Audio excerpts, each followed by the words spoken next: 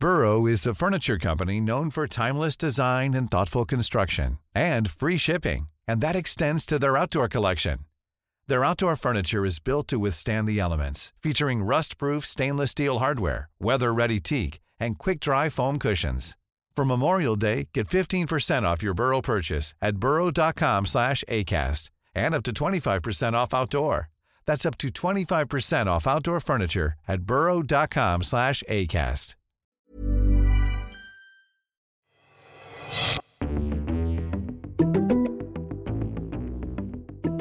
On December 8th, Joe Biden nominated Ohio Congresswoman Marcia Fudge to be Secretary of Housing and Urban Development. Marcia Fudge, Congresswoman from Ohio, nominated not for the position that a lot of people wanted her for, at least in the Democratic Party, Secretary of Agriculture, but Housing and Urban Development. She made an odd choice for the role because her expertise is in agriculture, and she had lobbied, with the help of Jim Clyburn, to be Secretary of Agriculture. Biden was reserving that spot for Tom Vilsack, whose absolutely wretched tenure as Ag Secretary under Obama somehow meant he had to get the gig a second time around, even as antitrust advocates and civil rights leaders pleaded with Biden not to name Vilsack. The pick had a patronizing feel, like when Trump filled his HUD position with the black guy he knew, Ben Carson. Fudge, however, had a background in policy and is an adept politician, so she could fill the role comfortably, even if it wasn't her thing. Within a week of that awkward announcement, Nina Turner announced she'd be running to replace Fudge in the upcoming special election. I am fighting because of love. I want everybody to be able to live out their greatest greatness for love. So I am asking you, if you are a voter in this district, elect me to be the next Congresswoman of this district. God bless you all. Turner had represented a huge chunk of the district as a state senator and was well known in the community. Before she became Bernie Sanders' firebrand surrogate in his 2016 and 2020 campaigns, she had been a more traditional politician and had built enough relationships with the local establishment that she was able to brand herself as a unity candidate going into the race. She'd need it because she had two tough sound bites of her own making to overcome with more traditional Team Blue Democrats. Here she was 8 days before the 2016 presidential election. I know that you were a super Bernie Sanders supporter, and in light of this and the fact that you did get on board and back Hillary Clinton, does any of this make you regret that decision? I have not. I'm not backing anybody in this general election. Let me clear that up right away. And in 2020, she made a remark about voting for Biden that became central in the special election for the House seat. You got two bowls of shit in front of you, and you got to pick one. That's the situation we in right now. Bowl number one or bowl number two. Despite all that, thanks to her skill on the stump, her proud embrace of a bold progressive agenda, and her long relationships in the district, she was the early frontrunner. A new poll out today by the campaign of one of the hopefuls shows a wide gap in the race. The poll, commissioned by former state senator Nina Turner, shows her with a 50% support among likely voters. Among many of the Bernie diehards, there's nobody outside of Bernie, and maybe even including Bernie, as beloved as Turner. We gonna get glad because we're gonna use this energy and this synergy that we have to help Senator Bernard Sanders make it to the White House.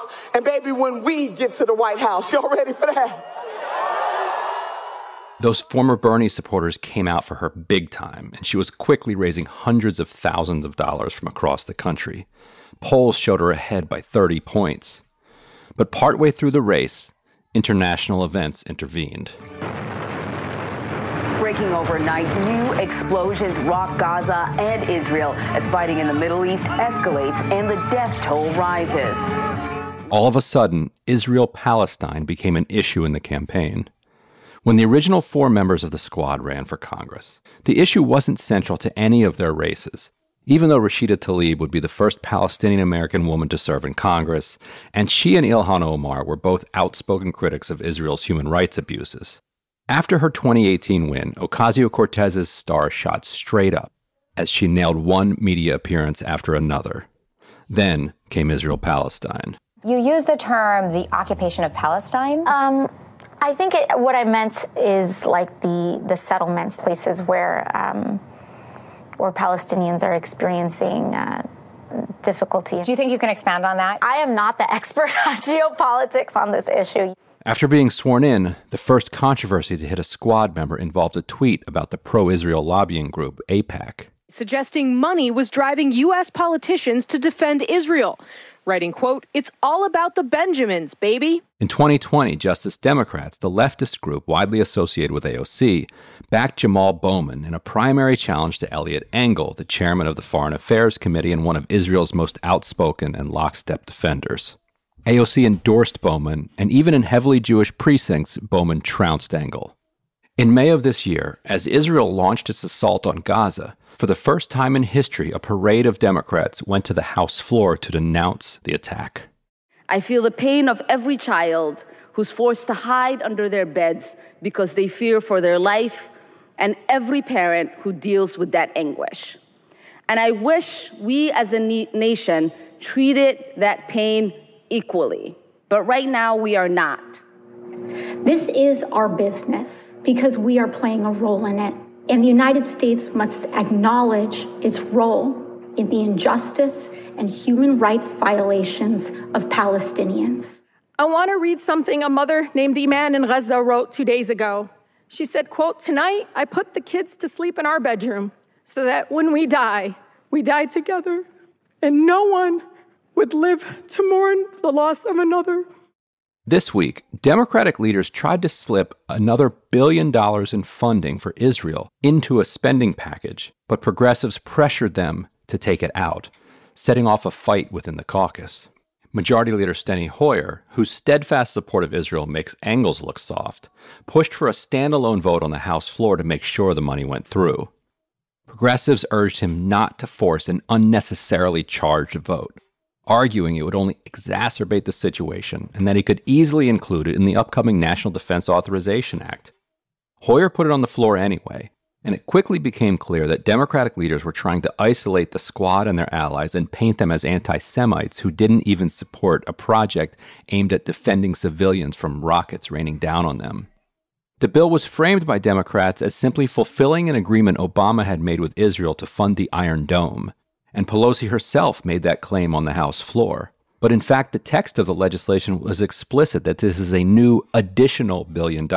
Quote, "Such funds are in addition to funds provided pursuant to the U.S.-Israel Iron Dome procurement agreement," unquote. The claim that this was not additional money was just a lie. The debate was ferocious. Here's Rashida Tlaib. I rise in opposition to this supplemental. I will not support an effort to enable and support war crimes, human rights abuses, and violence. We cannot be talking only about Israelis' need for safety at a time when Palestinians are living under a violent apartheid system and are dying from what Human Rights Watch has said are war crimes. Florida Democrat Ted Deutsch then rose to respond. Mr. Speaker, I cannot allow one of my colleagues to stand on the floor of the House of Representatives and label the Jewish Democratic State of Israel an apartheid state. I reject it.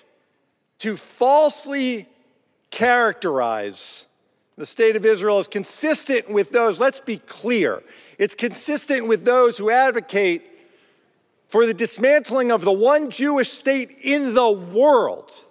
And when there is no place on the map for one Jewish state, that's anti-Semitism, and I reject that.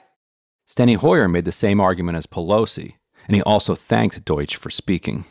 Support for Israel has traditionally and must always be a bipartisan issue.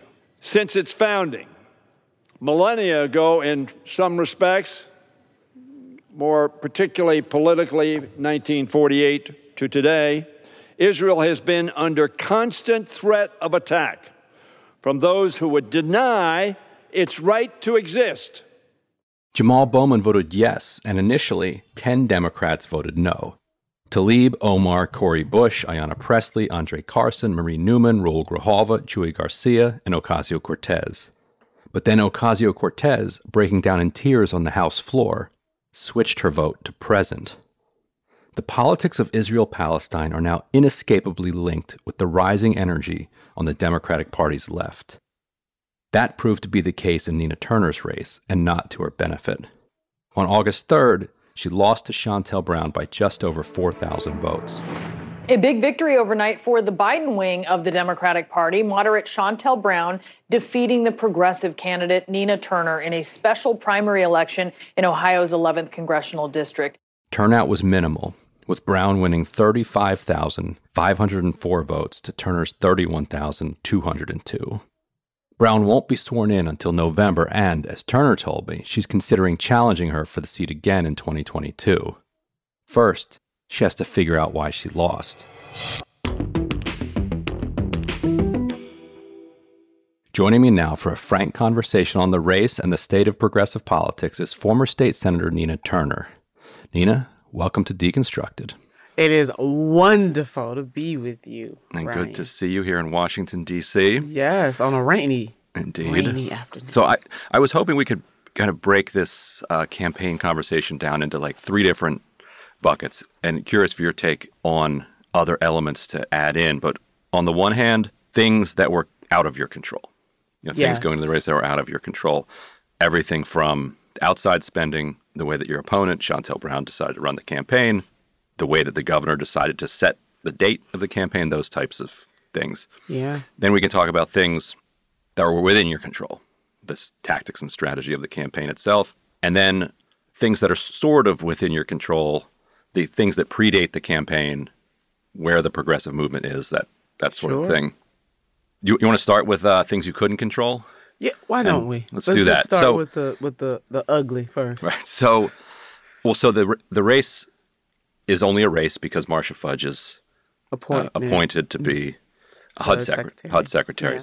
For Secretary of Housing and Urban Development, I am really pleased to nominate Congresswoman Marcia Fudge. And so when you saw this opening, there were a lot of people who thought, well, this election could come, as early as May.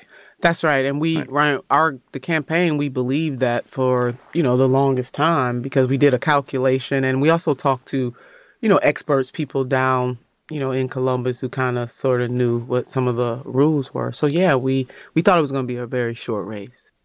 And it seems like it was a partisan decision to keep it open as long as possible. Because here we are, Pelosi can now only lose 3 votes for her reconciliation package. And partly that's because this seat and one other seat have been held open by Republican governors. Did you get an indication that that's what drove? I didn't, right?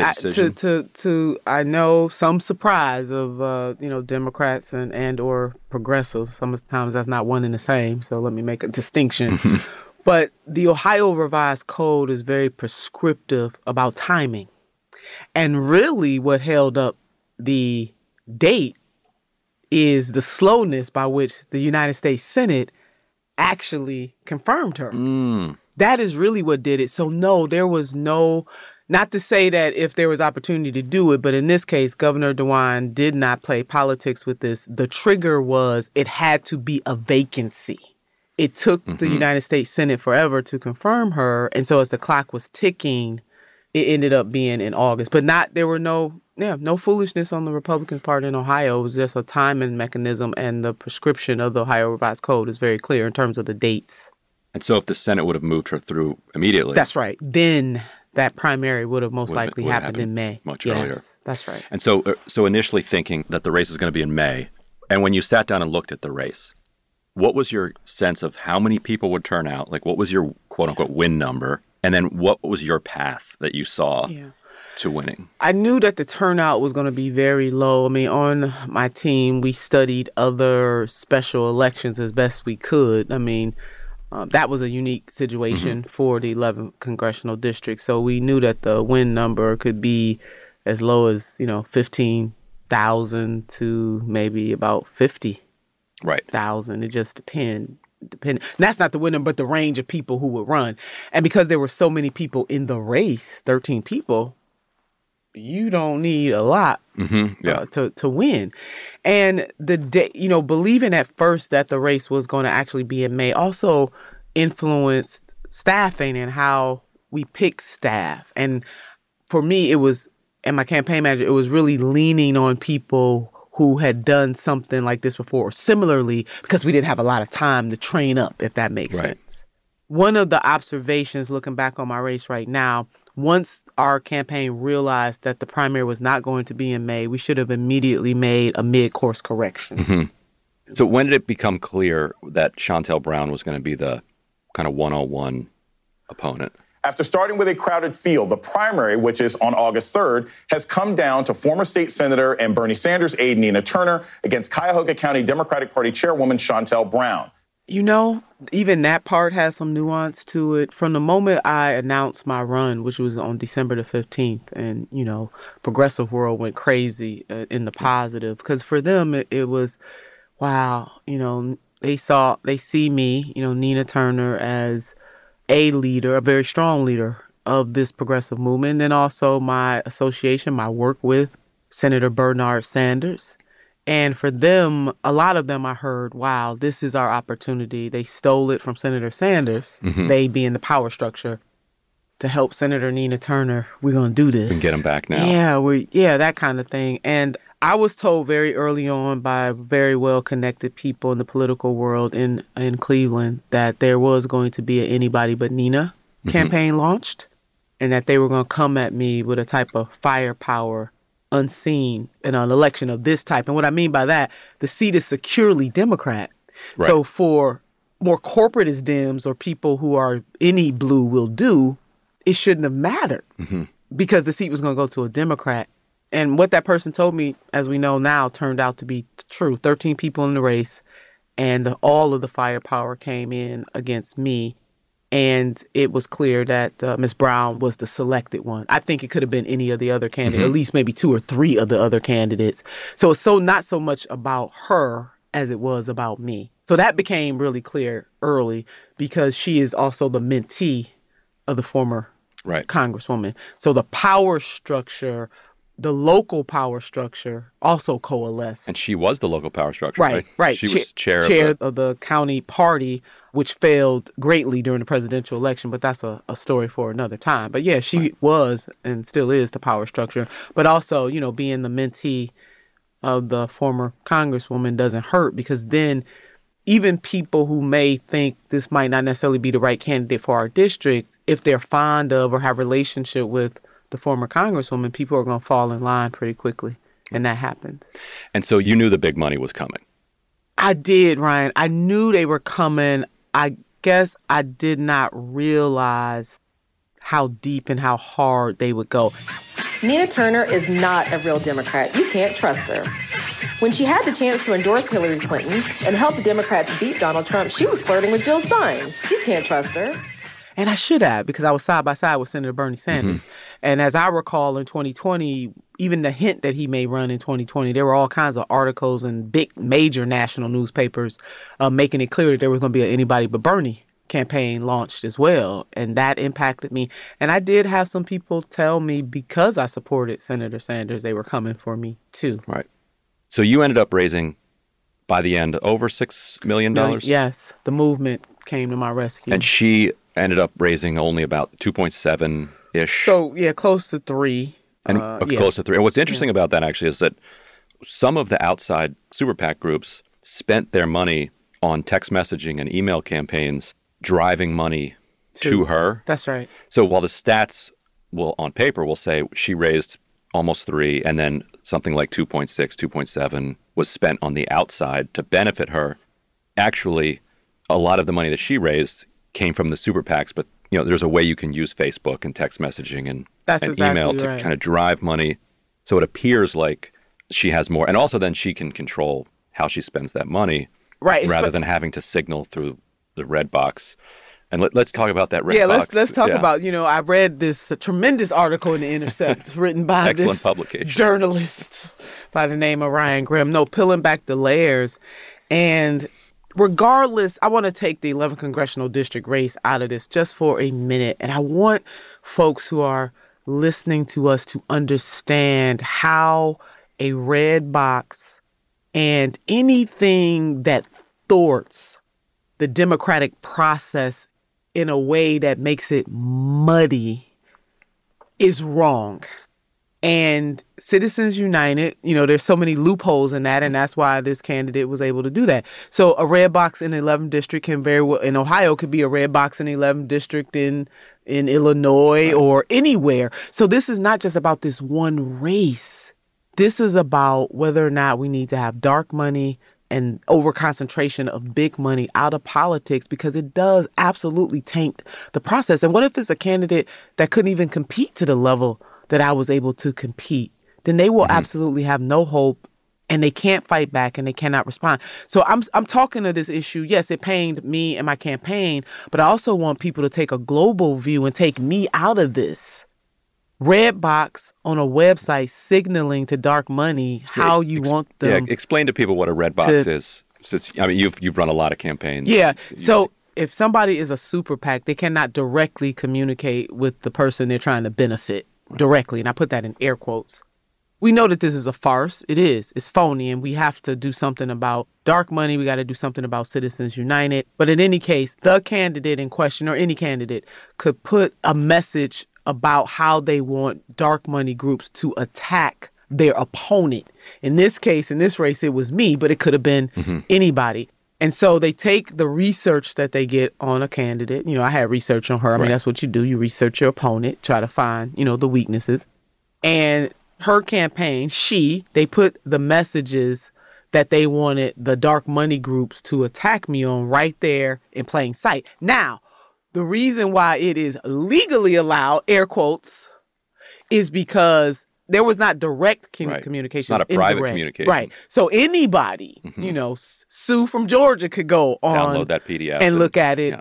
But there were a lot of breadcrumbs pointing to exactly who that campaign was signaling to. And it was right underneath the red box, apropos of nothing, was a quote from Mark Mellman. Yes. He has many hats. But they listed specifically his title as DMFI president, which is the Democratic Majority for Israel, which is the super PAC that had gone after Jamal Bowman, had gone after Bernie Sanders. And she clearly was hoping that they would come in. And they endorsed her. They had endorsed her, but they hadn't started spending They hadn't started spending. And it seems like some of the hesitation was they and their donors were wondering, is this a winnable race?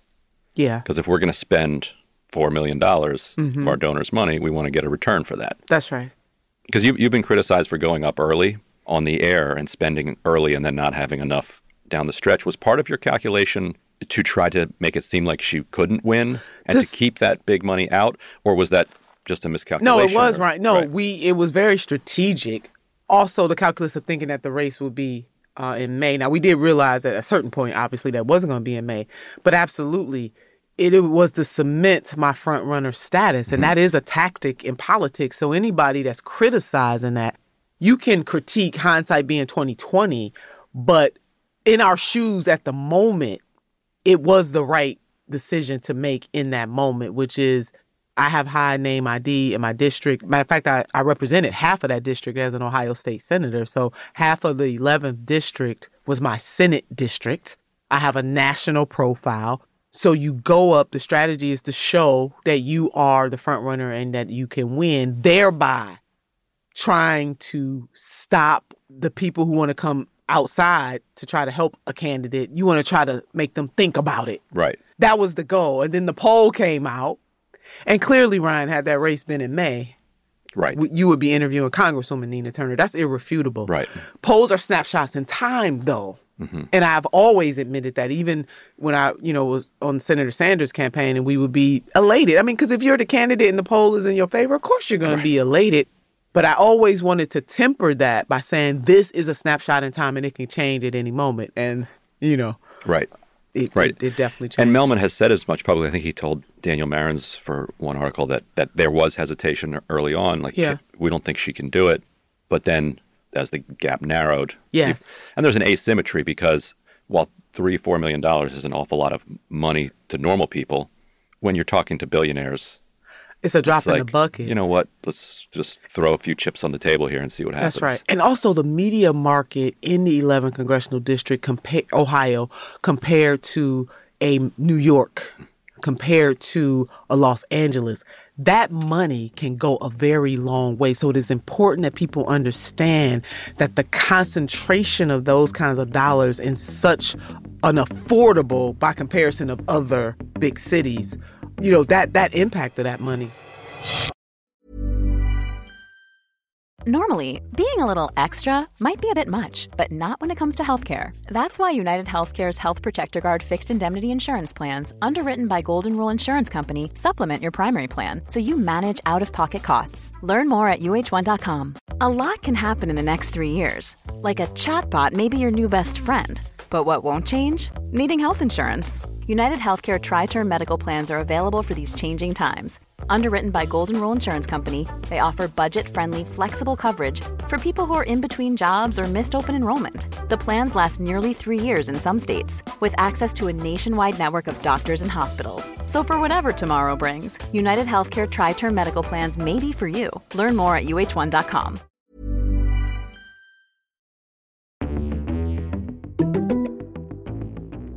Something somewhat unique, I think, did happen in this race. I want to talk about that for a second, which was on May 10th, Israel and Gaza. Yes. An Israeli airstrike destroyed a high-rise. Meanwhile, the rocket fire from Gaza continues. The Israeli every couple years, this happens. Yeah. But this time, the Squad in Congress and other progressives in Congress kind of really stood up and criticized Israel in a way that Israel had not been criticized. They did. Congressman Pocan. Where he organized an entire night on the floor. And he actually endorsed me, too. So I want to throw that out there. But yeah, you go right ahead. And so it winds up right in the middle of your race, polarizing this issue. That's right. And for groups like DMFI, they have decided that the Squad is not just anti-Israel, but straight up anti-Semitic. Yes. And I think that contributed to their ability to raise money if they had gone to war in, say, September. But the fact that they went to war right in the middle of the race, did you notice a change in the dynamics of the race around that time? It's because it lasted about 11 days. But it was a hot 11 days. I did. I mean, I even have emails right now to this day of local, primarily business leaders in the Jewish community where they were encouraging Republicans to vote, in this primary, and were saying things like, we must support Shontel Brown. In no way can we let Nina Turner win this race.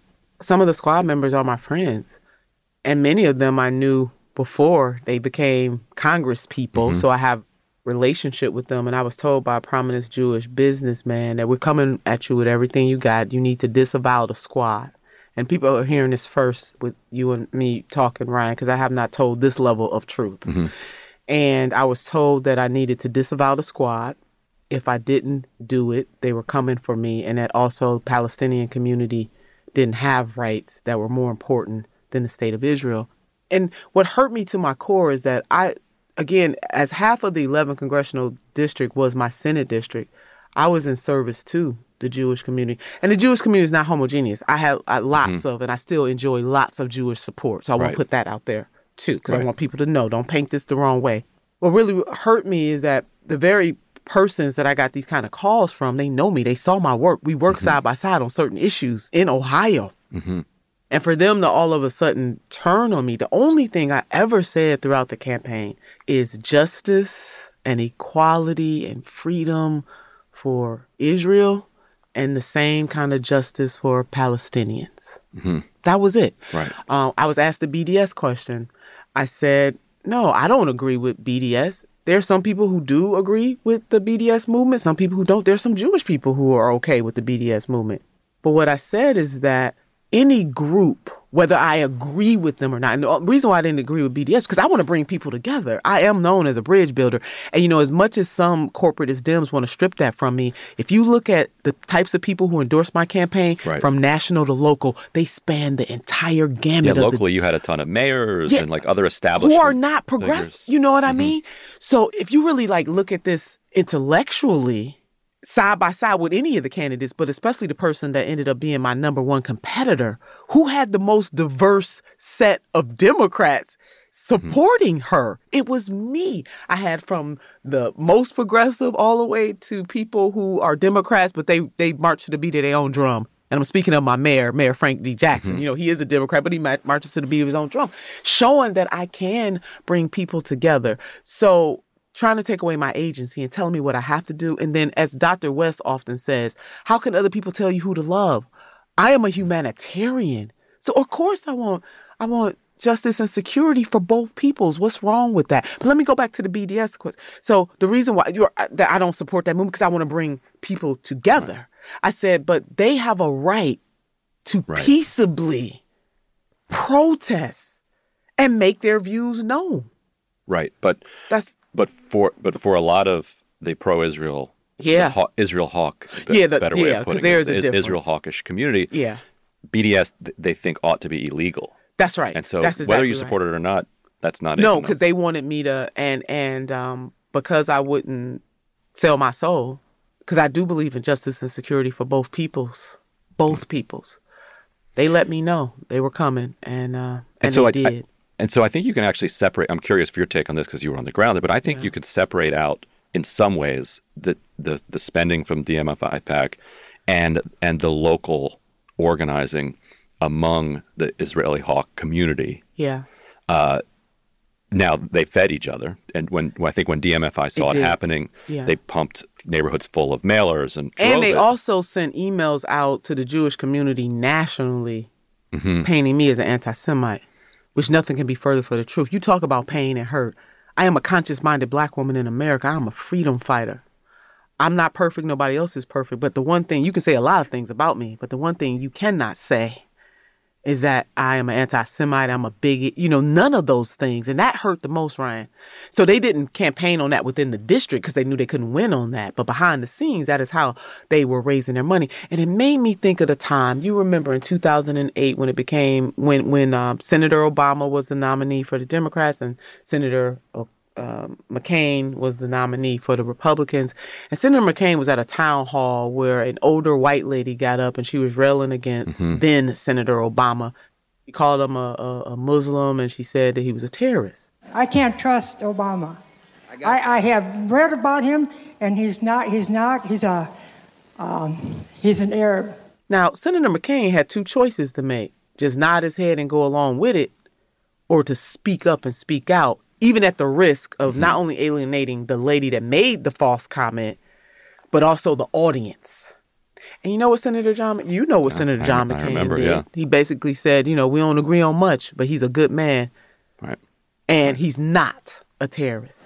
No, ma'am. He's a decent family man, citizen that I just happen to have disagreements with.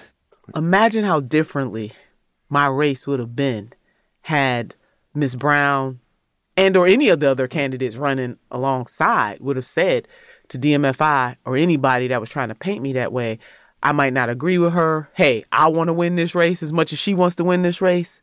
Nina Turner is a daughter of this community.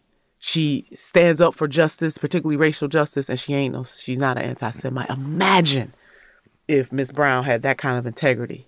But she did not. And the result at the precinct level was extraordinary in the neighborhood of Beechwood. Yes, which was in my Senate district. So turnout overall across the district was about 17%. That's right, very low, abysmally low. But in that neighborhood, heavily Jewish neighborhood, I believe it was 32%. Yes. So almost double. And the outer ring suburban communities that were more affluent too, the turnout, when you compare it to the turnout in portions of Akron, that represent the 11th congressional district, and then Cleveland itself outnumbered because I won those areas. I won the working class, Blacks, whites, and Hispanic community, both on the east side and also the west side, which was a beautiful thing. They just didn't turn out at the same level as the more affluent communities and also the... And you ended up losing by roughly 4,000 That's right. votes. And by my calculation, I think in Beechwood, that kind of neighborhood alone, you lost 4,000. 4,000 votes. And let us not forget, Republicans were encouraged to vote in this primary, and they did. Right. And which is the only way you can explain, I think, that kind of uptick in That's exactly right. in turnout. And so it's interesting because a lot of people look for lots of different national implications to draw from the race. But the way the media analyzes these things, that if you win by one vote, then everything went right. If you lose by one vote, everything went wrong. Right. But if it turns out that Beechwood neighborhood kind of flipped the race, then the question of Medicare for all and Green New Deal and progressivism, all these things. We didn't run on the don't issue. Even. I mean, so any national person that's trying to draw this kind of what I would call a lazy conclusion, it's an easy conclusion because some in the national media want to continue to stoke this progressive against corporatists or more establishment Democrats. What happened in the 11th congressional district, now it was that, there's a however to it. Our campaign ran on the issues.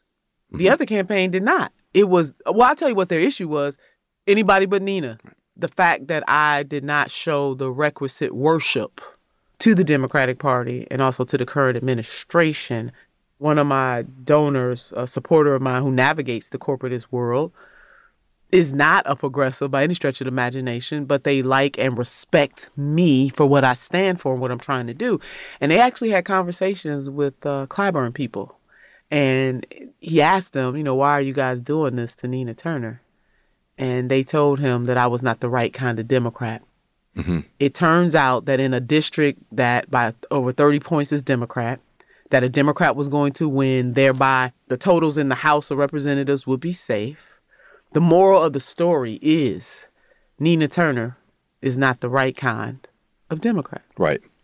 And so when you did finally go negative, at least one of the ads that I saw was based on an Intercept story by Matthew Cunningham Cook. Yeah. That dug deep into her record on the council and having approved a ton of money for a company that was linked to her fiance, if I'm remembering the details of it correctly, and having previously said that she would recuse herself from any votes, business that came before the council that was related. Because there are laws around this. There are as well.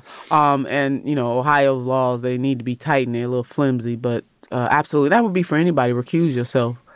And so, did you notice did those ads work? In other words, going forward for progressive campaigns, do those types of ads actually show up in the public consciousness, or are people so inured to it? Or is it somewhere in between? I think somewhere in between. We got to remember this was a special election. So by the nature of it being a special election, there was always going to be a low voter turnout, unfortunately. And that is very unfortunate for democracy. We just had a mayoral race turn out about 15%. Geez, I mean, people just totally opting out. I think it's kind of in between. Also knowing that the primaries in August, people are not accustomed to voting in August. You still got the impacts of COVID. People are still suffering, trying to figure out what they're going to do, wondering whether or not they're going to have a roof over their heads. So I'm saying that to say that there were a confluence, just like you said, the brush up in Gaza and Israel. So there were a confluence of factors that were definitely unique to this race that we don't often talk about in context of the entire special election. But to directly answer your question, yes, the progressive movement must be willing, because we're so up there about our issues, Medicare for all, canceling student debt, strengthening unions, making sure people have clean air, clean water, clean food, that we can get so caught up in that. And from a tactical perspective, forget that in order to push that kind of agenda, we got to get the power. Mm-hmm. And that is something that I hope that my campaign influences others moving forward. And also the institutions that make up the progressive movement are going to have to come together in robust ways, pick 3 seats, 5 seats, whatever, and say, we're going to do these seats together. Now, we might have a whole bunch of other seats, but these 3 seats, we're bringing all of our firepower together. My race will be an example of, did I have the support of those groups? But once these other outside groups came in the way they came in, I believe that the progressive institutions should have come in, and this is no negative on them. It's just how, hindsight being 2020 and some of the things that I'm going to recommend to them. People are numb. Going back to what you asked me, I think people are just numb with just trying to survive every day, that they're not really paying attention. If they were paying attention, they would probably say, well, dang, she should have recused herself. This kind of stuff is not right. But when you're in survival mode all the time, you can barely pay attention. So that's a luxury that affluent folks have the opportunity to do. And since the die had already been cast amongst many of the affluent people, not all, because I had a lot of affluent people supporting me. I want that to be clear too. That it didn't stick in every place. It just didn't. So my campaign and my caution to all progressive campaigns is that if the other side is willing to go there, we got to go there too. And sooner. And quick. Right. Yeah, as soon as it happened, as soon as they did, because they showed that they didn't want to just have a debate about the issues. That we shouldn't have let them get the second, third, fourth, fifth hit in without an immediate response. But again, when you are in the front runner status, kind of the wisdom of that is that you don't punch down. Right. And so yeah, let's move into talking about the right kind. One of the things you got hit for, not voting for the Democratic platform. Turner even voted no on the entire Democratic platform, rejecting Biden's plan to build on Obamacare. That was probably the weakest of all of the hits because you had negotiated improvements. Yeah, we had already planned that out. Right. Certain of us were going to not vote for it on principle because it didn't include Medicare for all, and others were going to support it. And then also not supporting Hillary Clinton in the 2016 general. Support Clinton over Trump? Not Nina Turner. Help Biden defeat Trump? Turner refused. And then the infamous bowl of shit remark. In 2020, she trashed Joe Biden. You got 2 bowls of in front of you. Turner said voting for Biden was like eating... Compared voting for Joe Biden to eating half a bowl of, oh my. Which one of those hit hardest, and do you think they made a crucial difference? For the type of voter that was going to come out, yeah, because those voters are any blue will do.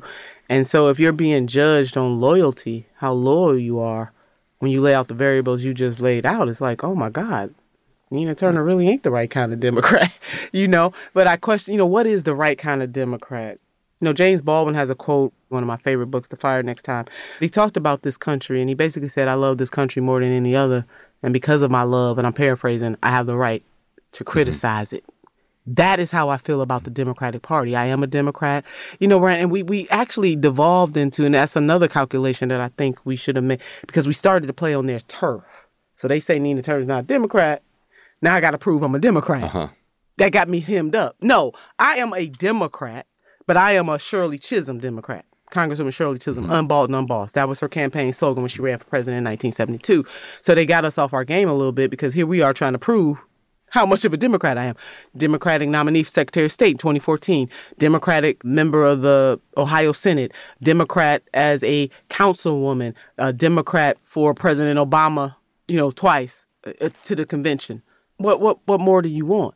And given the turnout, because it's a special election, and it's super concentrated into really partisan Democrats who are paying a lot of attention. Yeah. Do you think it would have been different in a regular I do. Turnout? Because, first of all, when you got 435 seats, as we are going to have in 2022, plus the Senate seats that are up, you can't concentrate all that firepower on one seat. And when you're making a strategic calculus as somebody that's looking at all the Democratic seats, there are going to be some Democrats running, and they're not running in a safe Democratic seat who going to need that firepower to come save them. So absolutely, the turnout would have been different. Would have more college students who rock with August, so they're not, people like me and the progressive movement. That was missing. You will have more people who are going to come out and participate. And losing in a neighborhood by 4,000 votes kills you if there are only 50,000. You only need 50,000 to win, but if you need 100,000, losing a net of 4,000 neighborhood hurts less. So are you in? Different terrain are you in again, in or is incumbency too much of a? Oh, no. I guess there's redistricting, too. Yes, right? Redistricting is going on all over the country, and the lines will be different. And then also, the person takes office. They can't take office before November. It'll be the holidays. Right. And then it's January. Right. And February. Do you think Republicans in Ohio have a habit of working with, I think, Joyce Beatty in the past? There's been some reporting about how Beatty helped craft a district that was favorable to her. I was in the legislature at the time. So you remember? I voted against that map. So you remember this, yes. So yeah. And it's not just Ohio. This is Missouri and all over. Other places. Republicans work with black elected Democrats to strengthen their seats in exchange for them voting for. Isn't that what every incumbent wants? Yeah. One of the reasons why I voted against the map in 2011 is because it was not representative of the Democratic vote in Ohio, whereby 12 seats almost always were going to go to Republicans, and 4 seats almost always will go to Democrats. So if you're standing up for the people and the way people vote in the state, you got to say this is unfair. I proudly voted against that map, but absolutely, incumbents go incumbent. Mm-hmm. And yeah, there are many Democrats, probably most Democrats, as long as the map favors them individually, they okay with it. Right. It's not. That's not partisan there. And it's also not racial. It's only racial because the Voting Rights Act, requires certain minority districts. And the irony is, to that point you're making, Ryan, is that the 11th congressional district came into existence because of the fight of the Stokes brothers. Congressman Stokes, mm-hmm. And also his brother, Mayor Stokes, and was created because of the Civil Rights Act. Right. And in 2021, the majority of blacks, for the first time in that historic district, did not decide who the leader was going to be. But so you are looking at the race, it sounds like. Oh, I'm depending looking on everything. You're looking, everything is on the table.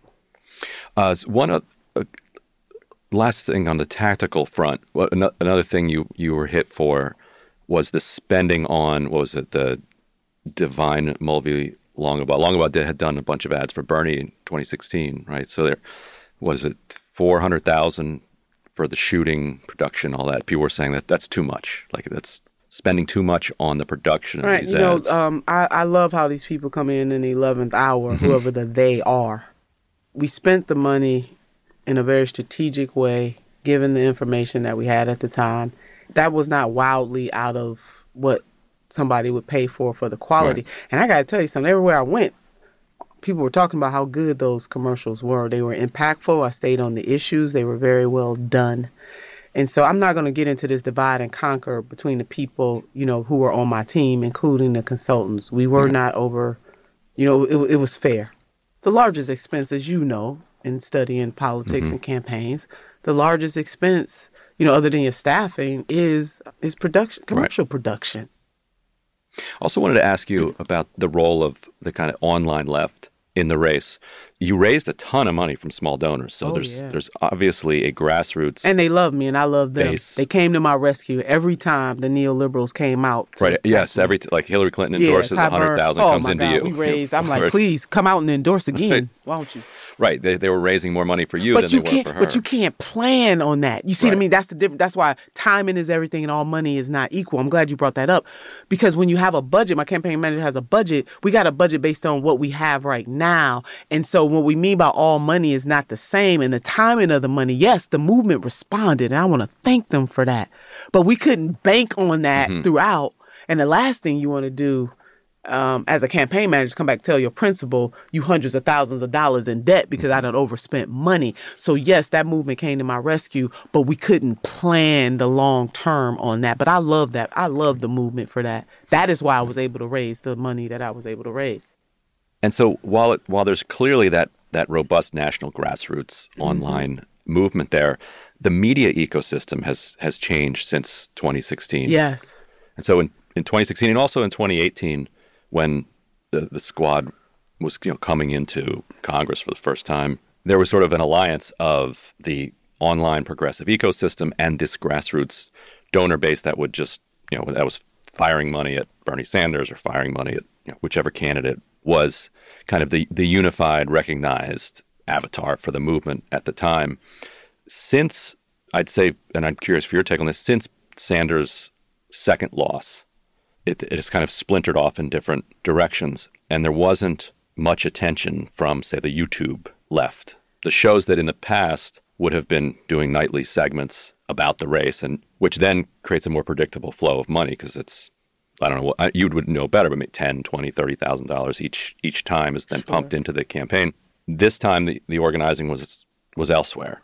Do you notice an effect of that, or because there's such a sizable national grassroots base, not really? Not really. I mean, we did have people like Kyle Kaminsky and others, TYT, some other independent people, Tim Black and others, they were there. If you're talking about in a more concentrated, robust way, maybe not. But no, we didn't notice that because the movement itself, they came through. Now, we couldn't predict that they were going to come through because what motivates the base is, oh, my God, they're attacking her. Mm-hmm. See, what we're going to have to do as a movement is to raise that kind of money up front in anticipation. Don't wait till the attack come. I just want them to know right now, if there's a progressive run and they're going to be attacked. Look at India Walton, for example. Mm-hmm. I mean, Ryan, can I just use her as an example? She's a Democratic socialist. She won the primary. Now, a little different situation. She actually won her primary, and the corporatist Democrats still decided that they were going to upend the will of the people so that the incumbent doing everything that he can, luckily a court just threw out an appeal, but doing everything that he can with the help of institutional Democrats, even though India Walton is the nominee for Buffalo, New York. So what I want the movement to take from that is that we can't only respond when they start hitting the progressive candidate. We got to go into the race knowing they're going to hit the progressive candidate and to give that money right away so that whatever happens in that race, they got the arsenal already set. So now if they don't hit them as hard as you thought, no harm, no foul. They got money to be able to help other candidates and do the things that they need to do to make it all the way to the end. The movement needs to be a little more disciplined, and we got to be more agile. And we cannot let the lofty issues that change humanity that we're fighting for cloud our judgment on just how negative, how hard the corporatist Dems will come at progressives. We got more than enough examples. They did it to Senator Sanders. They did it to me. I mean, a lot of the Congress women and men now who are part of the squad, they did it to them too. So we don't need no more examples. Mm-hmm. So between now and whatever you do next, I just saw recently that you joined TYT, speaking of. I did. I'm so happy to be on TYT as a guest host. They have guest hosts on the various shows, and I'm looking forward to being able, you know how important it is to have independent media, and I have been a contributor for CNN and MSNBC and certainly enjoyed my time there. And I guest host occasionally for TYT. What are you going to be doing for them? Well, I'm going to be, on various shows, and I'm also got, a little surprise coming up that I don't want to let the cat out of the bag right now, but I'm going to be on there weekly, at least 3 days a week, weekly. So I'm really excited about the opportunity to continue to strengthen the base and encourage the base. And one other point I want to make, Ryan, I think the attacks, what I want to say to the movement, I don't want them to get weary and well-doing, because just as certain powers see opportunities to take what they think to take down somebody like me or somebody like Senator Sanders, who has not been taken down. He is the chairman of the Budget Committee. So what they meant for evil turned into good. And I believe that's the same case for me, whether I run again or not. And again, I got all options on the table. But they target leaders like myself and Senator Sanders and others because they want the movement to get weary. They want them to say, look at what happened to Senator Sanders. We can't win. Look at what happened to Senator Nina Turner. We can't, if she can't win, nobody can win. That's what they want, because they want people to lose hope and lose their commitment and connection to keeping up the fight for justice. So I want people to know right now that not one person is more important in this movement. Now, some of us have more influence, but that which we are fighting for is worth fighting for no matter what happens in individual elections. Now, we can't be naive. To make the change, we need the power. And we need to continue to fight for that power to get progressives elected to all levels of government so that we can push the policies and create the conditions that are going to change people's material lives. Albert Einstein once said that poisonous weeds and corn can grow in the same soil if the conditions are right. I believe that the conditions matter more than the soil. And that is ultimately what this movement is about, is creating better conditions. So don't get discouraged. You could be mad, but even in that anger, we got to strategize. Michael Render, my brother, Killer Mike, he talks about planning, plotting, strategizing, or I think it's plot, plan, organize, strategize, and mobilize. And that's what we have to do in every single situation. Well, thank you so much for joining me. Really appreciate it. Oh, it was such a pleasure to be here with you, Ryan. You got to have me back. I am in the studio, y'all, with the one and only Ryan Grim, baby. I just want to thank him for his journalism and the folks at The Intercept who really dig deep and also give us all something else to think about. Independent media is important. So please, please, please support independent media. I endorse that fully, 100%. Thank you so much. Thank you.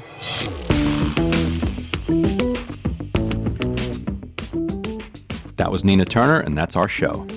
Deconstructed is a production of First Look Media and The Intercept. Our producer is Zach Young. Laura Flynn is our supervising producer. The show was mixed by Brian Pugh.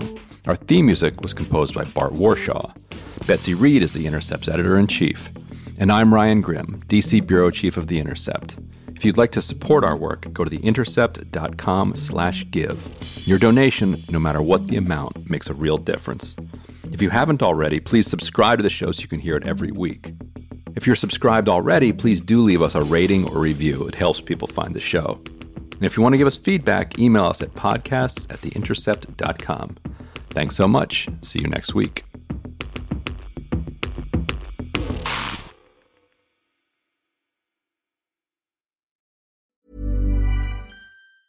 Normally, being a little extra might be a bit much, but not when it comes to healthcare. That's why United Healthcare's Health Protector Guard fixed indemnity insurance plans, underwritten by Golden Rule Insurance Company, supplement your primary plan so you manage out-of-pocket costs. Learn more at UH1.com. Even on a budget, quality is non-negotiable. That's why Quince is the place to score high-end essentials at 50 to 80% less than similar brands. Get your hands on buttery soft cashmere sweaters from just $60, Italian leather jackets, and so much more.